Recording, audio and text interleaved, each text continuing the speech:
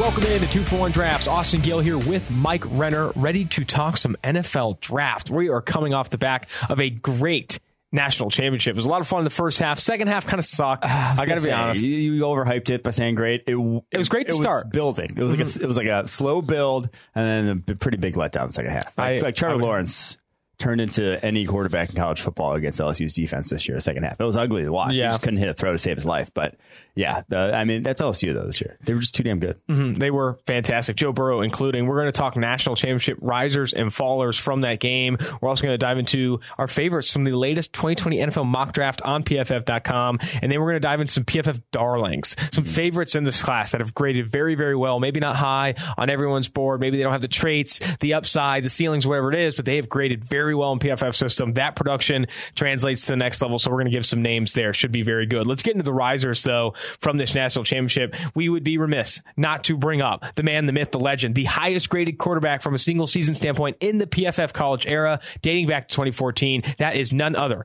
Joe Burrow of LSU. Man, what a season, what a performance in this game. Yeah, I mean, goes up against a Clemson defense that has given pretty much everyone they face fits. Like, it is a tough defense, the 3-1-7. It's very difficult to attack that many athletes on the football field via the passing game. And you thought, with that defense where they're susceptible is run game, thought it might be a run-heavy attack, maybe try to establish that area. No, they dropped back to pass 61 times in this game. Joe Burrow did. Cutting a rug. And carved him up.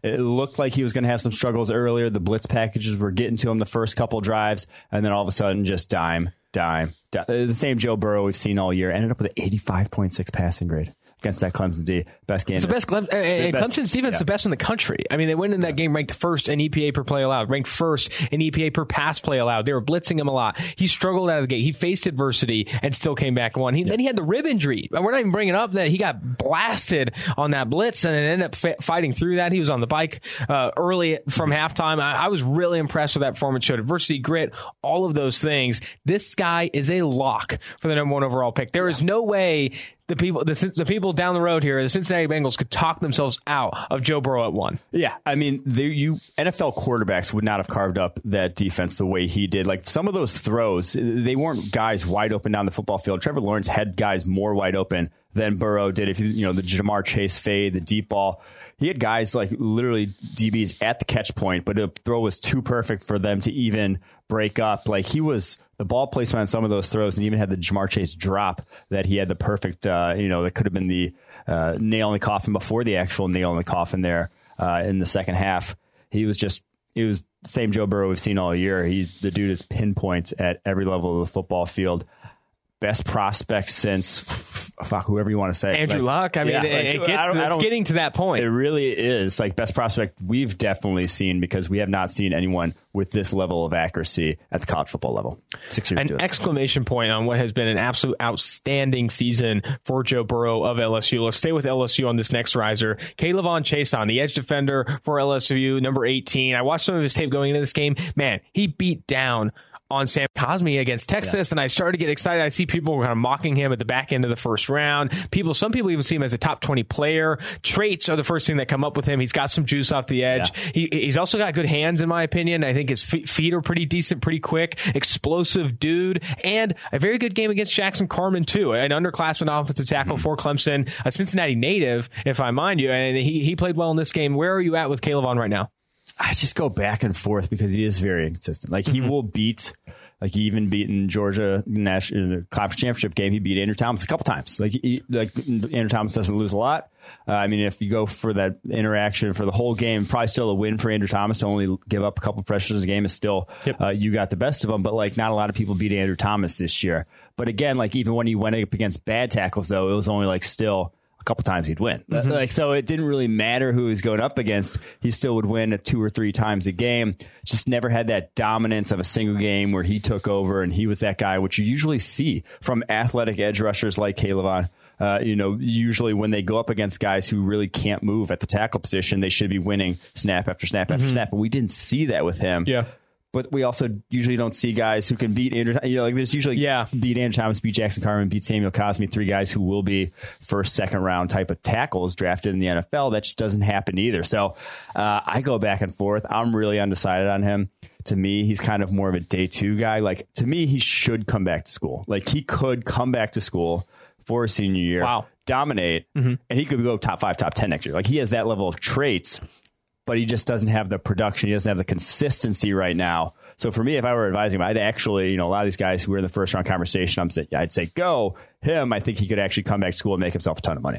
I think that's not a bad call. I think people do are starting to fall in love with his high end. I think his high end reps are spectacular in that athleticism. I like I said, I think his hands are good, but that consistency is a concern. I don't know what you attribute that to. It's hard to think of a player comp for that. Like Arden Key comes to mind, but there was a lot of off field with Arden Key, and I think Arden Key was a lot thinner than K'Lavon Chaisson. Didn't win with his hands as often as K'Lavon does. I think K'Lavon's better than Arden Key. I don't want that comp to be made for him, but consistency is a concern, and you see that with guys and start to get concerned. Arden Key was pretty damn good at LSU. Yeah, no, pretty good for 1 year though, and then he came back that next year wasn't great. Yeah, it was cheeks, but so K'Lavon, like I said, and he's not going to get a better situation in terms of they knew teams were going to be passing against them in the whole second half because they were just blowing teams out. Like he had whole second halves where he could just sit back and attack the passer and still didn't produce at a high level. So I go back and, like I said, I go back and forth on him. He's definitely going to be a guy that we're probably lower on than the general public because we need to see it before we're going to buy all the way in. We need to see that consistency. But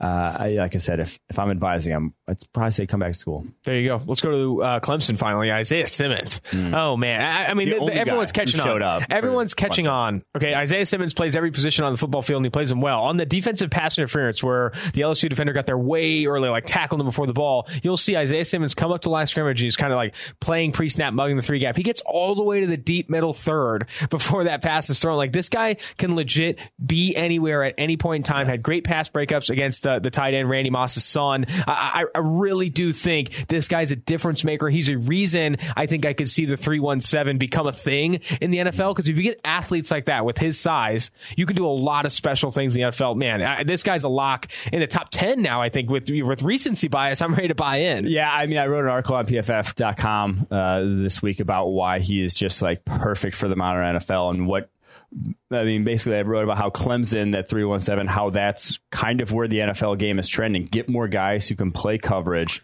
over the middle of the football field and, attack opposing quarterbacks like that because the pass game's king. Because you don't have to worry about the running game because those guys can still present mismatch issues if deployed correctly in the running game. You don't need guys that have to take on blocks, stack and shed, that sort of thing as much anymore. So I do think he is very much a modern NFL linebacker, safety, cornerback, whatever you want to play him. He's going to be very good at the next level. And that length is going to be, it can be covered in any single scheme. If you want him to shut down windows and zone coverage, he can do that. If you want him to play man coverage on tight ends, he can do that. And we saw it against LSU. Basically, the only guy who held his weight on that Clemson defense. Alignment and assignment versatility at that position is just so important. And that's where every NFL defense wants to go. Like a Jamal Adams, Derwin James, Isaiah Simmons can do similar things from an amount standpoint. It's insane. So really special game for him, a special season for Isaiah Simmons. Go to Fake ID now. We haven't had a Fake ID segment in a while. This guy's been a Fake ID on earlier podcasts. Remember, the Fake ID segment on 2-4-1 Drafts is where we highlight a player that's not draft eligible,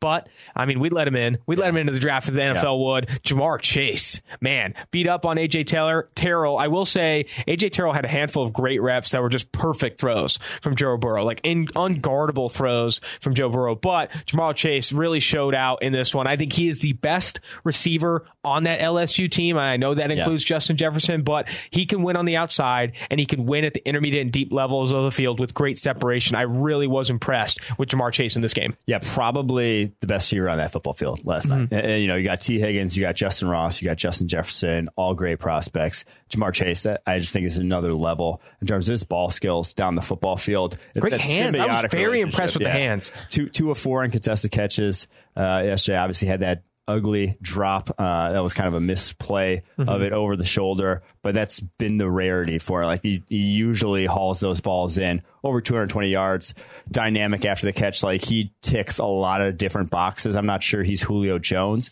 but he is a very much a number one type of wide receiver prospect when he comes out. Yeah. Oh man. I mean, I'm excited for him to come out. We talk about this receiver class, and then you're always getting excited about next year's receiver class. I mean, you have Rashad Bateman, Devontae Smith. I mean, there's just so much going on now. Jamar Chase. All right, got to talk about Grant Delpit. Last riser here, had a good game. Has not missed a tackle in 3 games. Here we go. Championship, playoff semis, and then the national championship. Didn't miss a tackle. And yes, he did have a face mask that ended up helping him make a tackle on one, but he didn't miss one. Yeah, that's good. That's good. The riser. So 10 straight tackles without a miss for Grant Delpit. We'll give a round of applause for that. It's a little bit of riser up our board. Like we said, the injury. The ankle injury was a massive issue for him dating back to that Alabama game, why he looked so, just bad in that game. So I think he looked like the Grant Delpit of old down the stretch here, and you love to see it. Yep.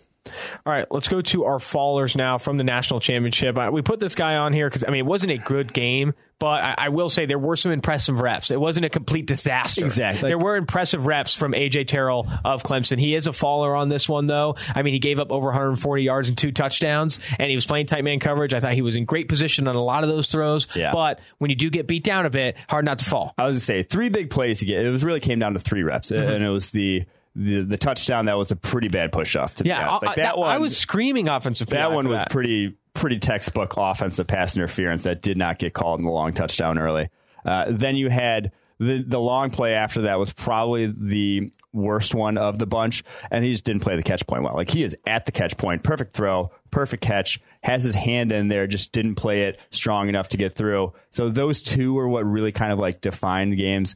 And I even struggle to call him a faller because of that. Like, those are very random. Those go the other way almost as often as they go against him the way they did today. The touchdown, and then the fade touchdown was probably his worst rep, was because he was not there at the catch point. He was not attacking. He just had fallen off the route at that point. So, yes, he was going up against Jamar Chase, but you would have liked to have seen him show a little better down the field. Had the couple pass breakups early. I still think he is where we had him before heading into this, around 40 on our draft board, is still where I feel comfortable about him. Still not consistent enough to be in that first round conversation, but has definitely the traits to develop into a starting quarterback in the NFL. Talk to me about the differences between Terrell and Trayvon Mullen. 2 similar players that are maybe going in the same spot in the NFL draft. I don't know. So we didn't have Mullen. Mullen was lower, but I'm saying that Mullen went up in the second round. Mullen was, to me, relied on that physicality. Terrell is physical at the line of scrimmage, but then throughout the route does not rely on just beating guys up. I didn't think Mullen's feet were good whatsoever. Terrell's got,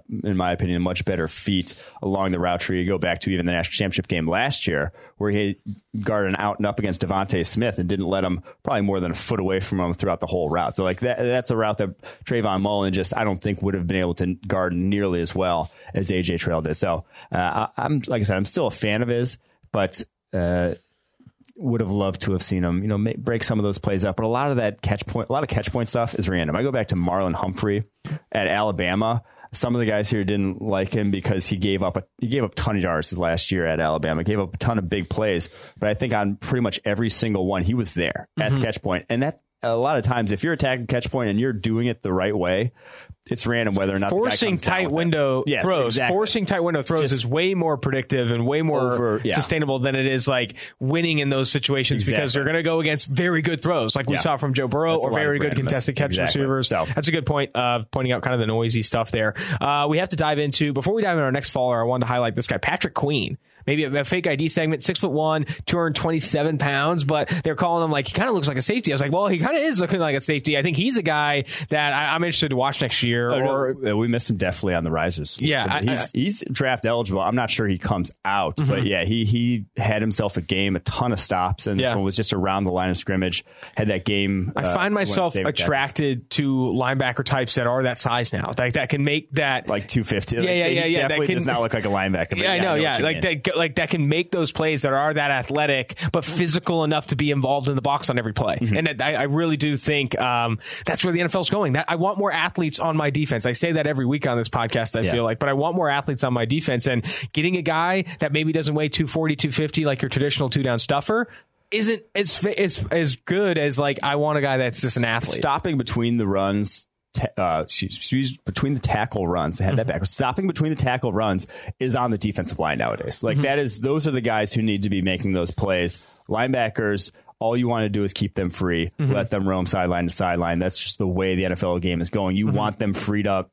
And we talked about this with like the Jaguars. You want them freed up to have to play coverage. You want them. That's what you want them to care about. You want the defensive line, the guys in the interior. They can play the run first if you want, but you want the guys in the back end to worry about coverage, or else you're just going to get burned by RPOs, that sort of stuff at the NFL level. All right, last faller before we dive into our mock draft favorites here. Christian Fulton had one of his lowest graded games of the season in this one. He was tested a ton. They avoided Derek Stingley like the plague. They were not touching him on that side of the field. I mean, he had a great game. Again, like this guy is a freak. If he was draft eligible, he's going high in this draft.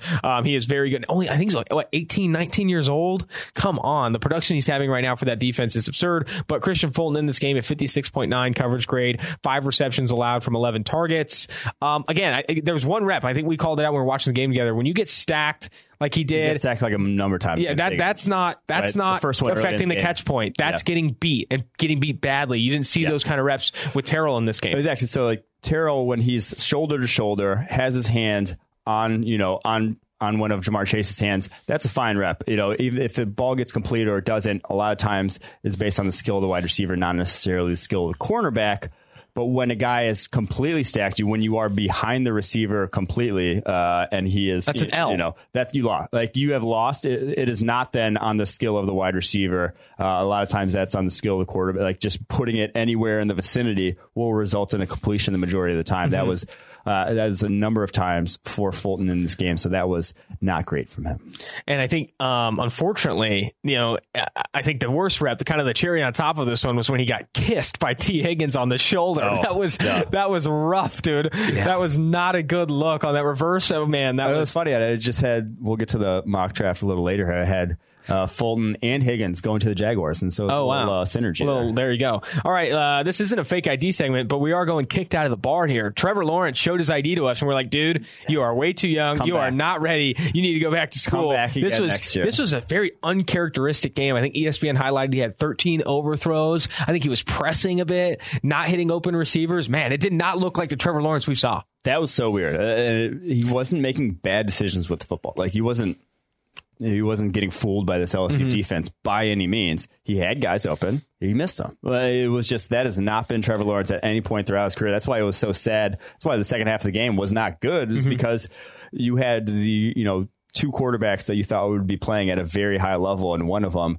objectively not. And Trevor Lawrence, probably the worst game of his college football career. I don't think that's a hot take whatsoever. He just didn't show up in this one. It was bad. It was definitely bad. All right, let's go into our mock draft favorites here. We got 8 names, 8 fits that we're really, really excited about. We'll start with number 4. Remember, you can check out the full mock draft on PFF.com. We're also going to be doing a video for YouTube. You're going to have to dive into that. But number 4, the New York Giants, they bring in their next Odell Beckham, baby. CeeDee Lamb of Oklahoma. This guy goes all the way up to number 4. He's been mocked behind Jerry Jeudy. He's been mocked outside the top 10. Here we go up to number 4. He's that good of an athlete.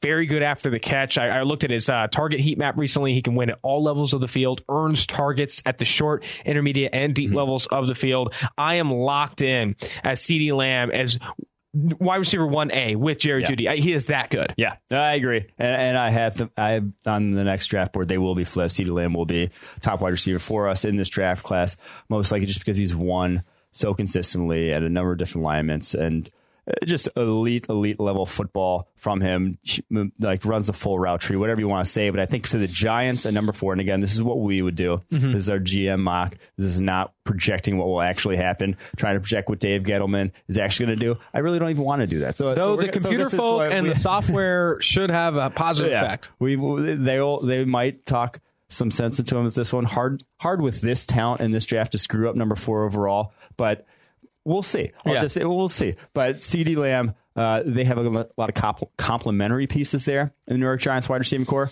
Well, I mean, they literally have a bunch of slot receivers in Golden Tate and the guy who Evan Ingram's kind of been a slot receiver.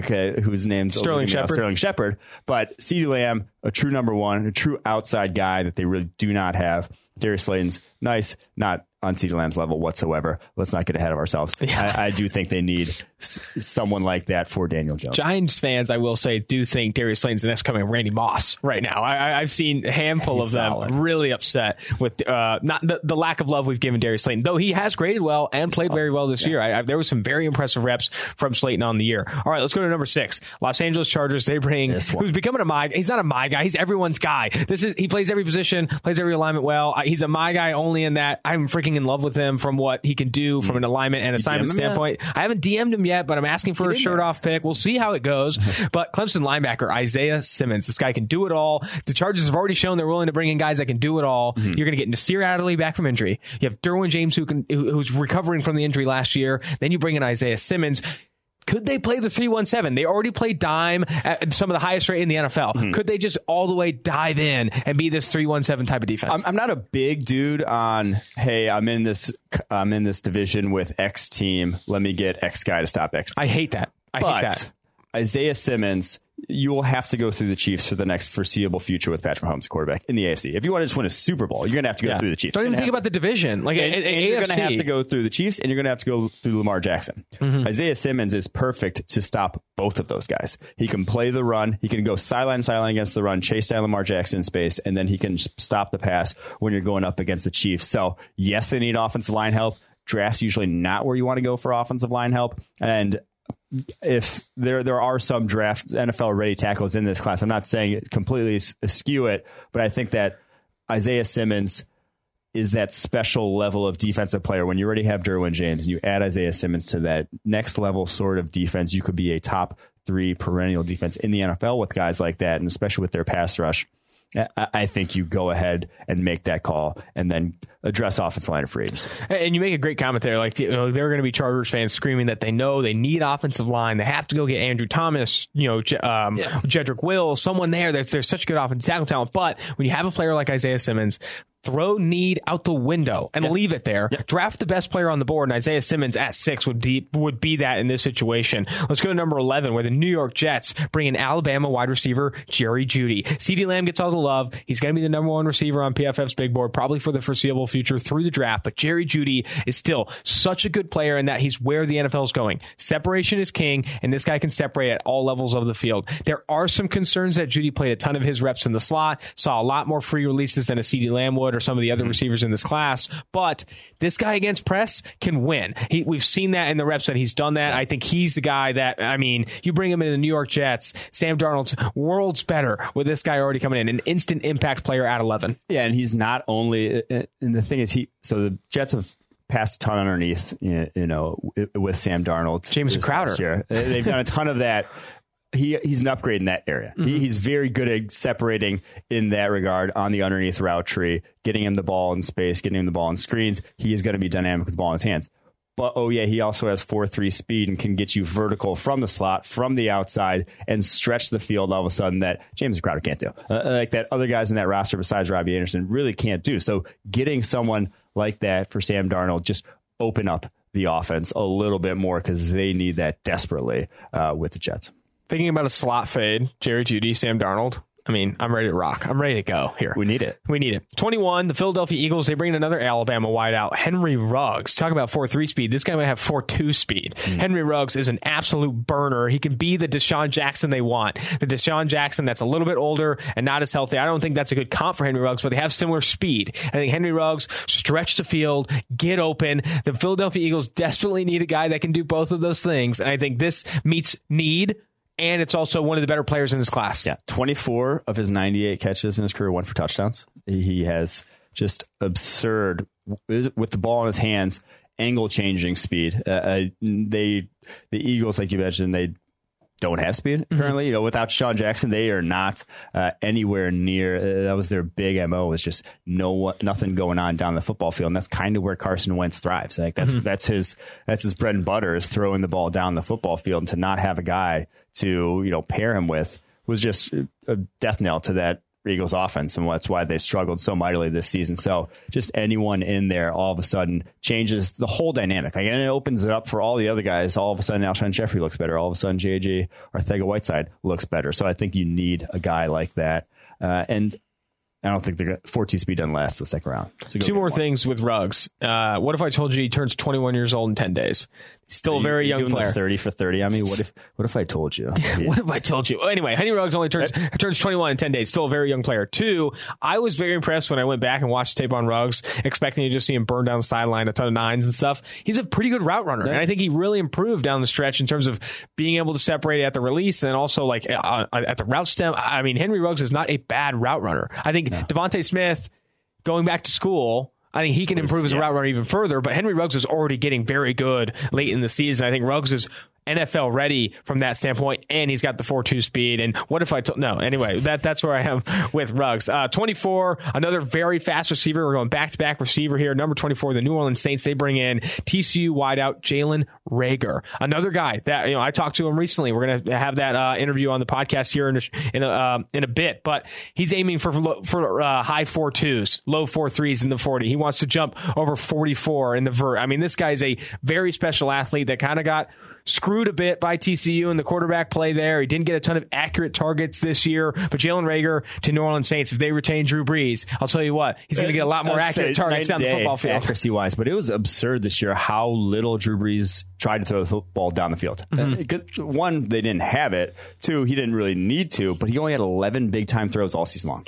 11 big-time throws. To put that into sort of context, there were 27 other quarterbacks that had more big-time throws in the NFL. Literally just was not taking chances with the ball down the football field.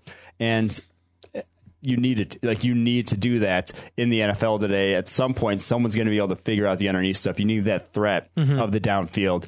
They didn't have that. Ended up losing to the Vikings. Probably a good reason because of that. And get someone like Jalen Reagor in there, and all of a sudden that changes overnight. And I think he's shown that he can win in contested catch situations. I think there are some that are afraid of the drops, maybe also afraid of the catch radius. But I think he showed good ball skills in bursts this year when he did get thrown an accurate target. More than 30% of the targets were completely uncatchable. Yeah. He also ranked, had the fourth lowest percentage of on-target passes in his direction in college football. And this guy has not had a ton of great opportunities at TCU. I think he gets that in New Orleans. That's why I'm a big fan of the fit and the player, really. Seattle Seahawks play a ton of cover 3.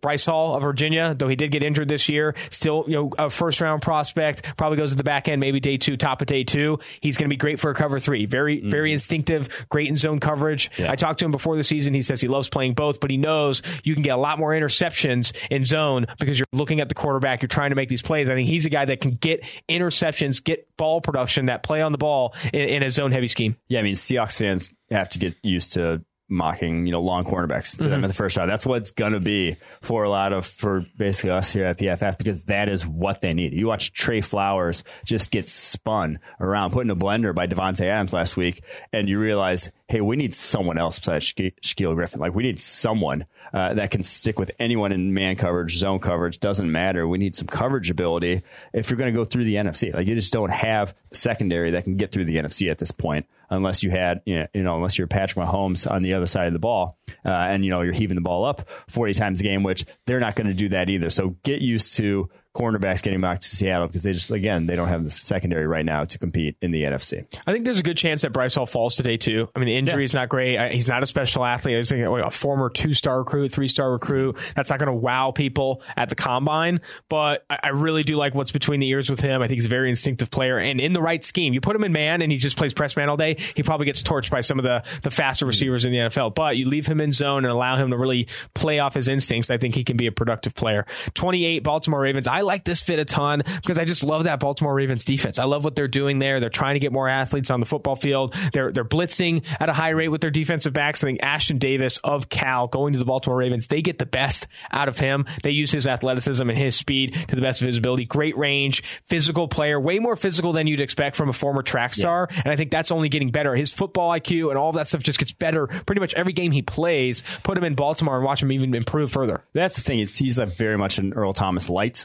We're not super Earl Thomas, but like, he is fast, little undersized, but he will lay the boom. Like, he will, as a blitzer, which they use Earl Thomas as a blitzer 58 times this year. He rushed the passer during the regular season, Earl Thomas. You can use Ashton Davis in a role like that as well. They threw out a ton of defensive backs on the football field. The Baltimore Ravens did over the course of the year. That is what they're doing. Again, another team that's attacking the pass first and then figuring out a way to stop the run via scheme, not necessarily via, the amount of guys that you have in the box and how talented they are. So I do think that he fits that mold of just getting more over the middle coverage defenders in your defense.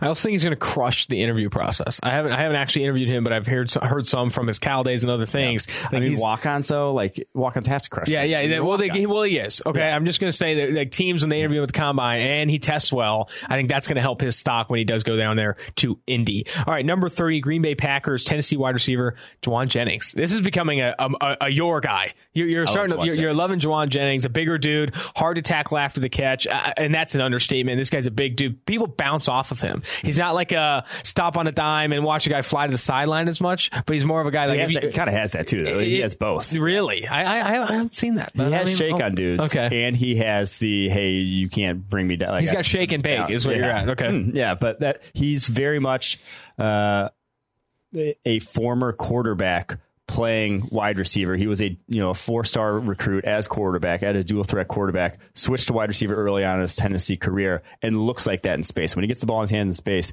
he just has that feel for where to get open to and where to make guys miss at. So I do think that that's going to come in handy. And then he had some good route running chops. Like I said on, this might have been last week's pod, week and a half ago, where I was saying, guys that can make you miss at the college level, at a very high level, and no one was a higher level than Jauan Jennings this year. 30 broken tackles on 59 catches is a out of this world rate that, basically, I'm not sure we've ever seen a guy break tackles at that high a rate at the college football level. Deebo Samuel, even last year, was not even close to that.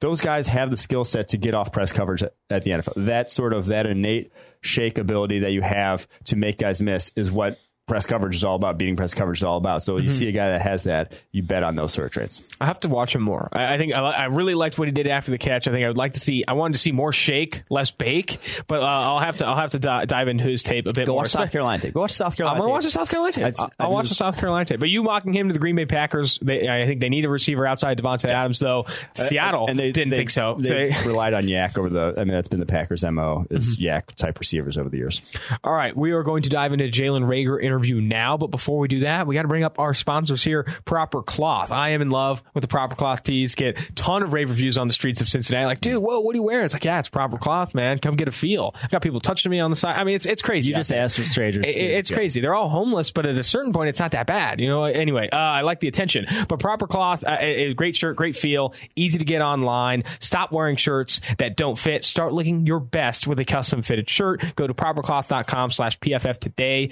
You can use gift code PFF20 to get $20 off your first shirt. Firmly recommend Proper Cloth for the styles, the fit, and the feel. Big fans of them. Big fans of our sponsors at Proper Cloth. Let's dive in to this Jalen Reagor interview. Really impressed with this guy. I think he knows where he can win at the next level. And I think, a very good interview. So, the big reason I wanted to call you, man, is because looking at your tape, so spectacular in 2018 and even in 2017, wearing the number 18 as a freshman. You got to admit there's a drop in production going from 2018 to 2019. Went over 1,000 yards in 2018. Fell to just 611, 5 touchdowns in 2019.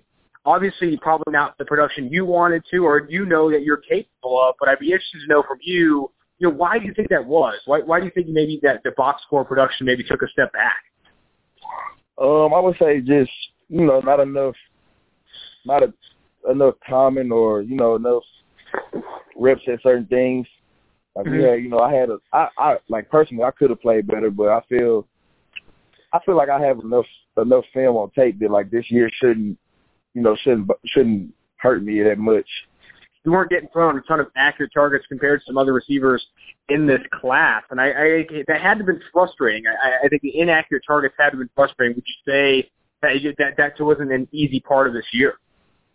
Yeah, it was frustrating at times, but I feel like this year was a year for me to show my character at the next level because, being drafted high in certain cases, you be going to a bad situation. So I feel like this year just showed what type of person instead of just what type of player I am. What do you think you could have gone better for you? What would you have done differently this year? I would say just more of the 50-50 balls that I know I'm capable of catching, just could have made those plays, or just certain little things I could have done differently. Just I feel like I could have played better as a whole. But I mean, stuff like that, when you end up in the midst of a game, you really kind of just you try to make so many plays that you end up forcing it, and that's what I feel like I kind of got caught up into doing this year. Looking ahead a bit, I mean, we look at you as a player and see, this speed and obviously the blazing speed, great at the releases, and can really create separation. Where do you see your strength as a receiver in this class? I'm very versatile.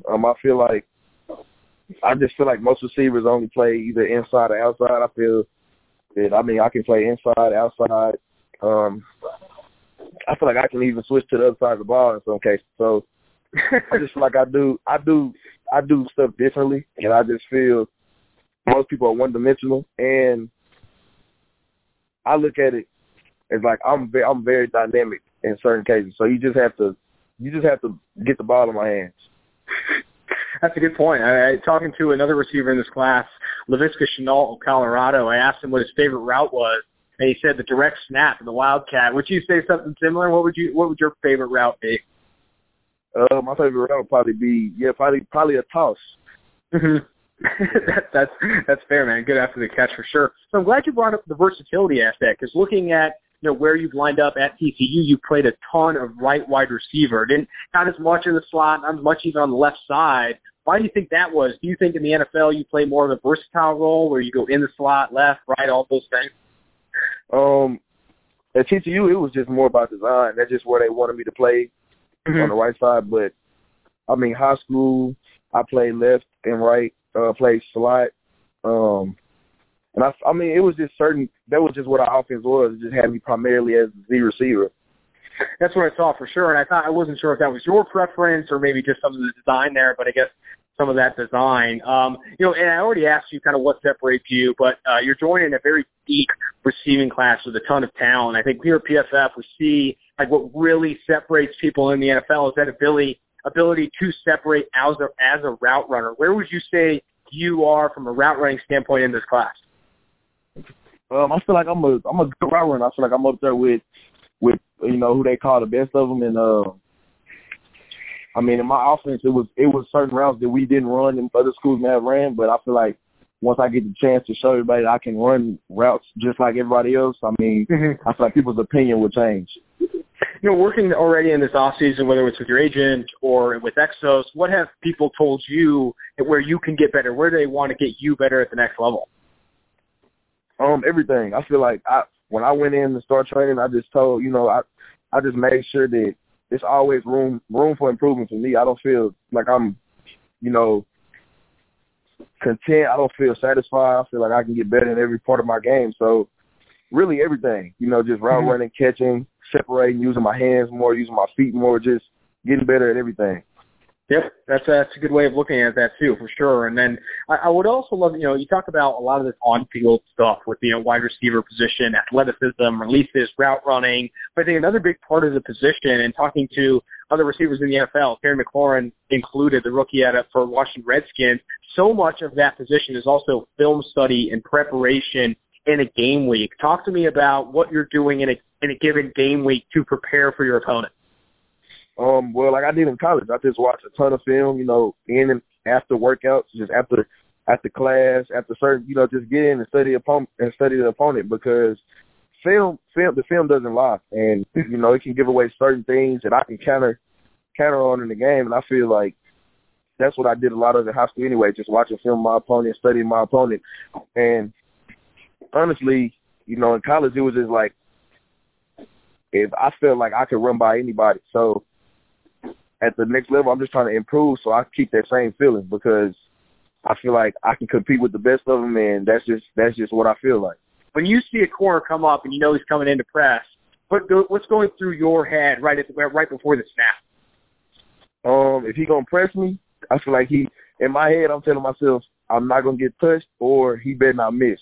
Because if he missed, then I'm gone. So it's just like I just look at it as if you're gonna press, you better have some good recovery speed. That's nice, man. That's definitely good to hear. Well, that's all I need from you, and I really appreciate your time. Definitely looking forward to the rest, and best of luck moving forward. Appreciate you. That's going to do it for Jalen Reagor. Again, a very impressive interview. I'm interested to follow him through this process. I was really excited about what his goals are for the combine. I think he's going to blow up the combine. You're going to be jealous of this. Jalen Reagor actually slid into my DMs. Oh, wow. A few months back. And not the other way around. Wow, that's kind of unfortunate for me. He said, thanks for the love. Wow, so. That's good. Well, yeah. All right. Well, I hate myself. Anyway, Jalen Reagor, though, really interested to see how he moves forward in this process.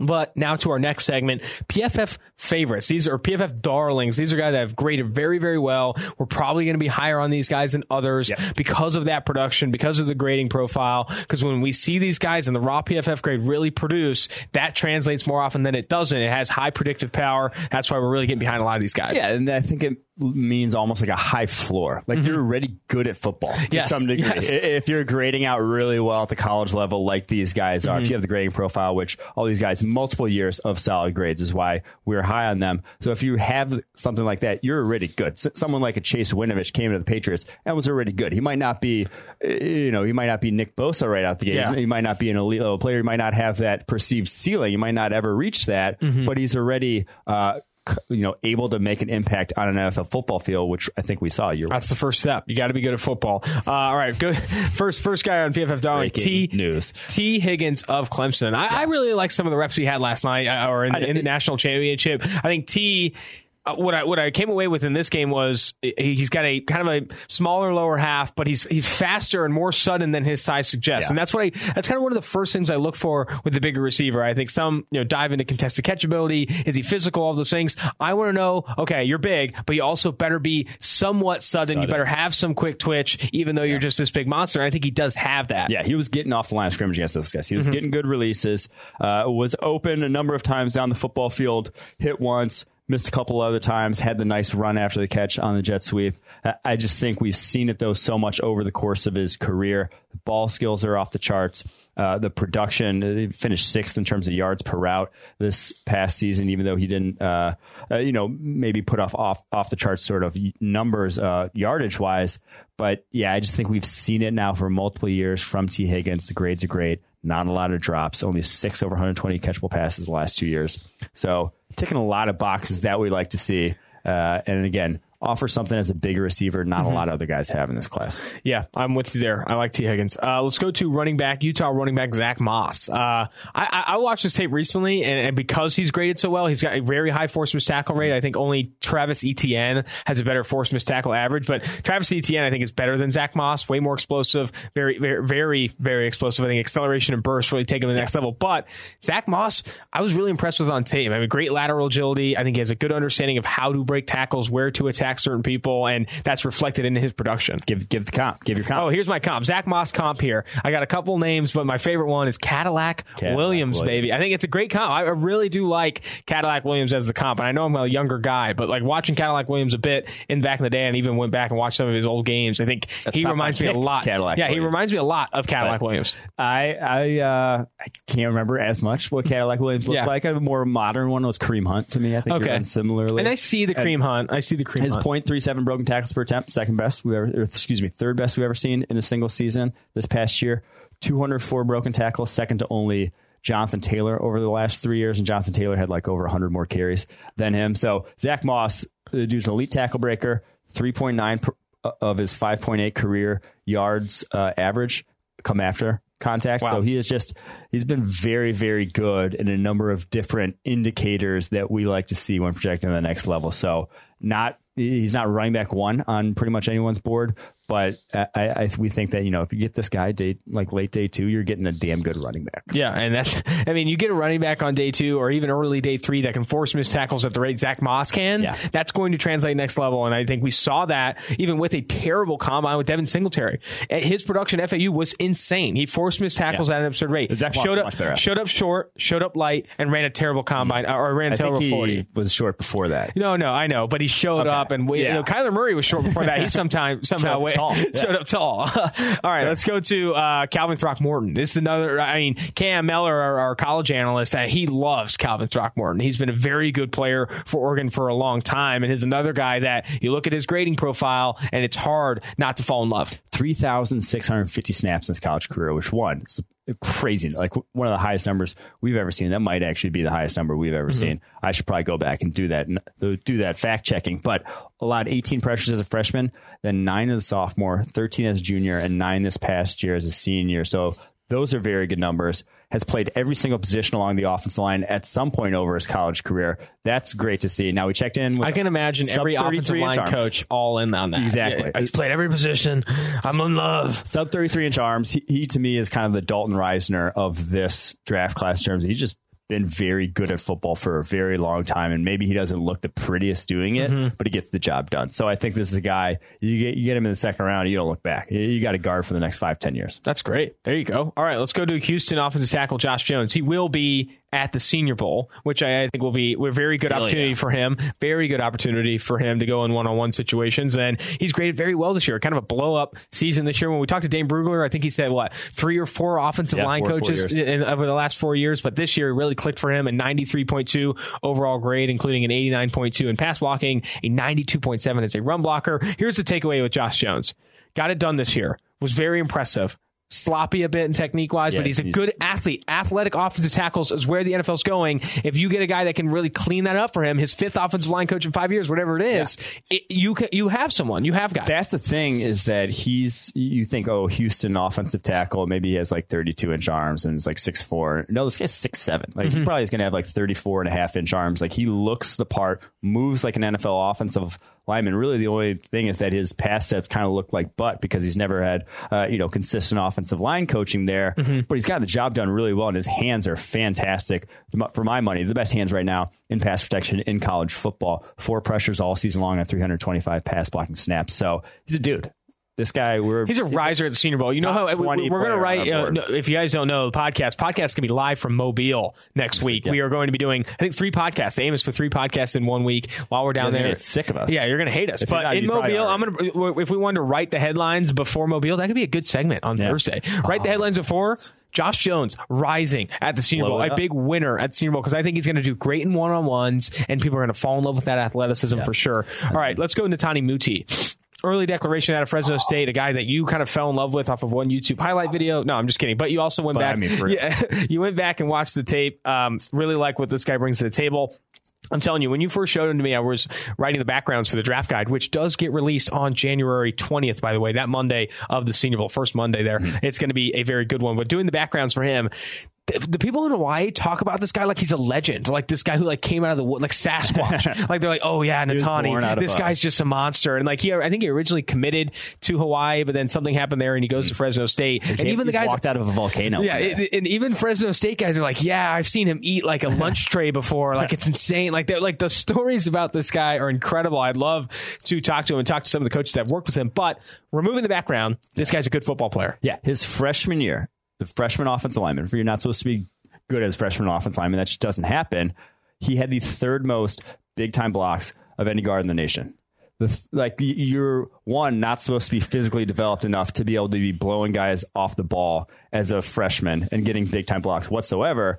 2, you're not supposed to be the 3rd best out of any guard in the nation. No. He was just utterly throwing guys around, gets hurt the next 2 years, only plays something like, and that's going to ding him snaps. bad. And the injuries are going to really bring him down. He could have been, if he plays fully healthy this whole year, to me, he's a 1st round type of offensive guard at that point. Like that's how dominant he's been. And he's not allowed pressure either. Only 11 pressures back as a freshman, only 3 pressures on 318 snaps since then over the last 2 years. And he played left tackle actually his sophomore year on those. So he's been very good as both a run blocker and pass protector. He is our top interior offense lineman on our board.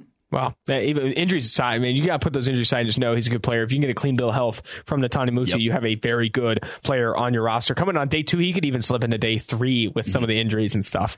Hunter Bryant of Washington will be the next guy here. A PFF darling. I think the comp to Evan Ingram, I've said it before and I'll say it again, it's just easy. He's going to be like this big slot in the NFL. I think you can take advantage of that and use him as a mismatch weapon. He's earned an 82.5 receiving grade so far this year. 6'2", 239 pounds, and I think that 230 239 is a little heavy from what he looks like on the football field, but mismatch nightmare, can play multiple positions. I think positively affect the passing game at the tight end position. What you want in a tight end? Yeah. So offseason knee injury after his freshman year, so he's only played 338 snaps in his career heading into this year, but then 825 yards this year. And for his career has averaged 2.74 yards per route, which if that was just for this season would have been the second best in the nation behind only Harrison Bryant from FAU, who, group of five, not quite the same competition that Hunter Bryant's playing. So Hunter Bryant going to be tight end 1 on our board. Now, I'm not fully endorsing a first round pick for him because he's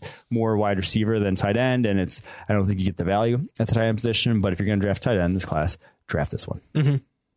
There we are. It's not a deep tight end class. The more we look at it, it's not a deep tight end class. Going into Jordan Elliott now of Missouri, interior defensive tackle that shows that pass rushing upside that you need at that position. Not upside, production. It's not even upside.